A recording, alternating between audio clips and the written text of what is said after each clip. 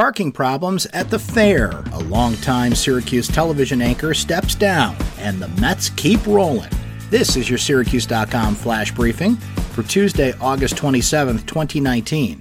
I'm Brent Axe. It wasn't a great day at the Great New York State Fair on Monday if you were trying to park. The pink lot, designed for handicap access, filled up by 11 a.m. Over at the new Willis Avenue lot, parking was free, but there was no way to get to the fair early because buses were not running. Overall, it was the second biggest first Monday at the Great New York State Fair, as over 103,000 people went to the Great New York State Fair. Senior citizens got in free Monday, and that's the case on Tuesday as well. Senior citizens 60 years and over get in free. KISS will perform at the St. Joseph's Health Amphitheater Tuesday night. You do get into that show for free with a ticket to the fair. The Gene Simmons-led band says it's, quote, their final tour ever.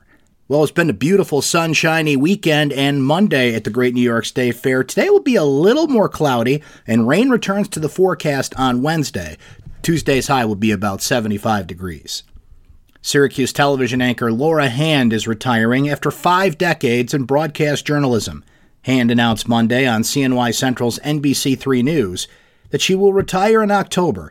She began her career 47 years ago on election night in 1972. As one of the nation's first female television journalists. The Syracuse Mets moved into a share of first place in the International League's North Division Monday night with a doubleheader sweep of the Lehigh Valley Iron Pigs at NBT Bank Stadium. Syracuse won the first game 8-2 and the second game 3-1. The Mets have now won 12 of their last 13 games.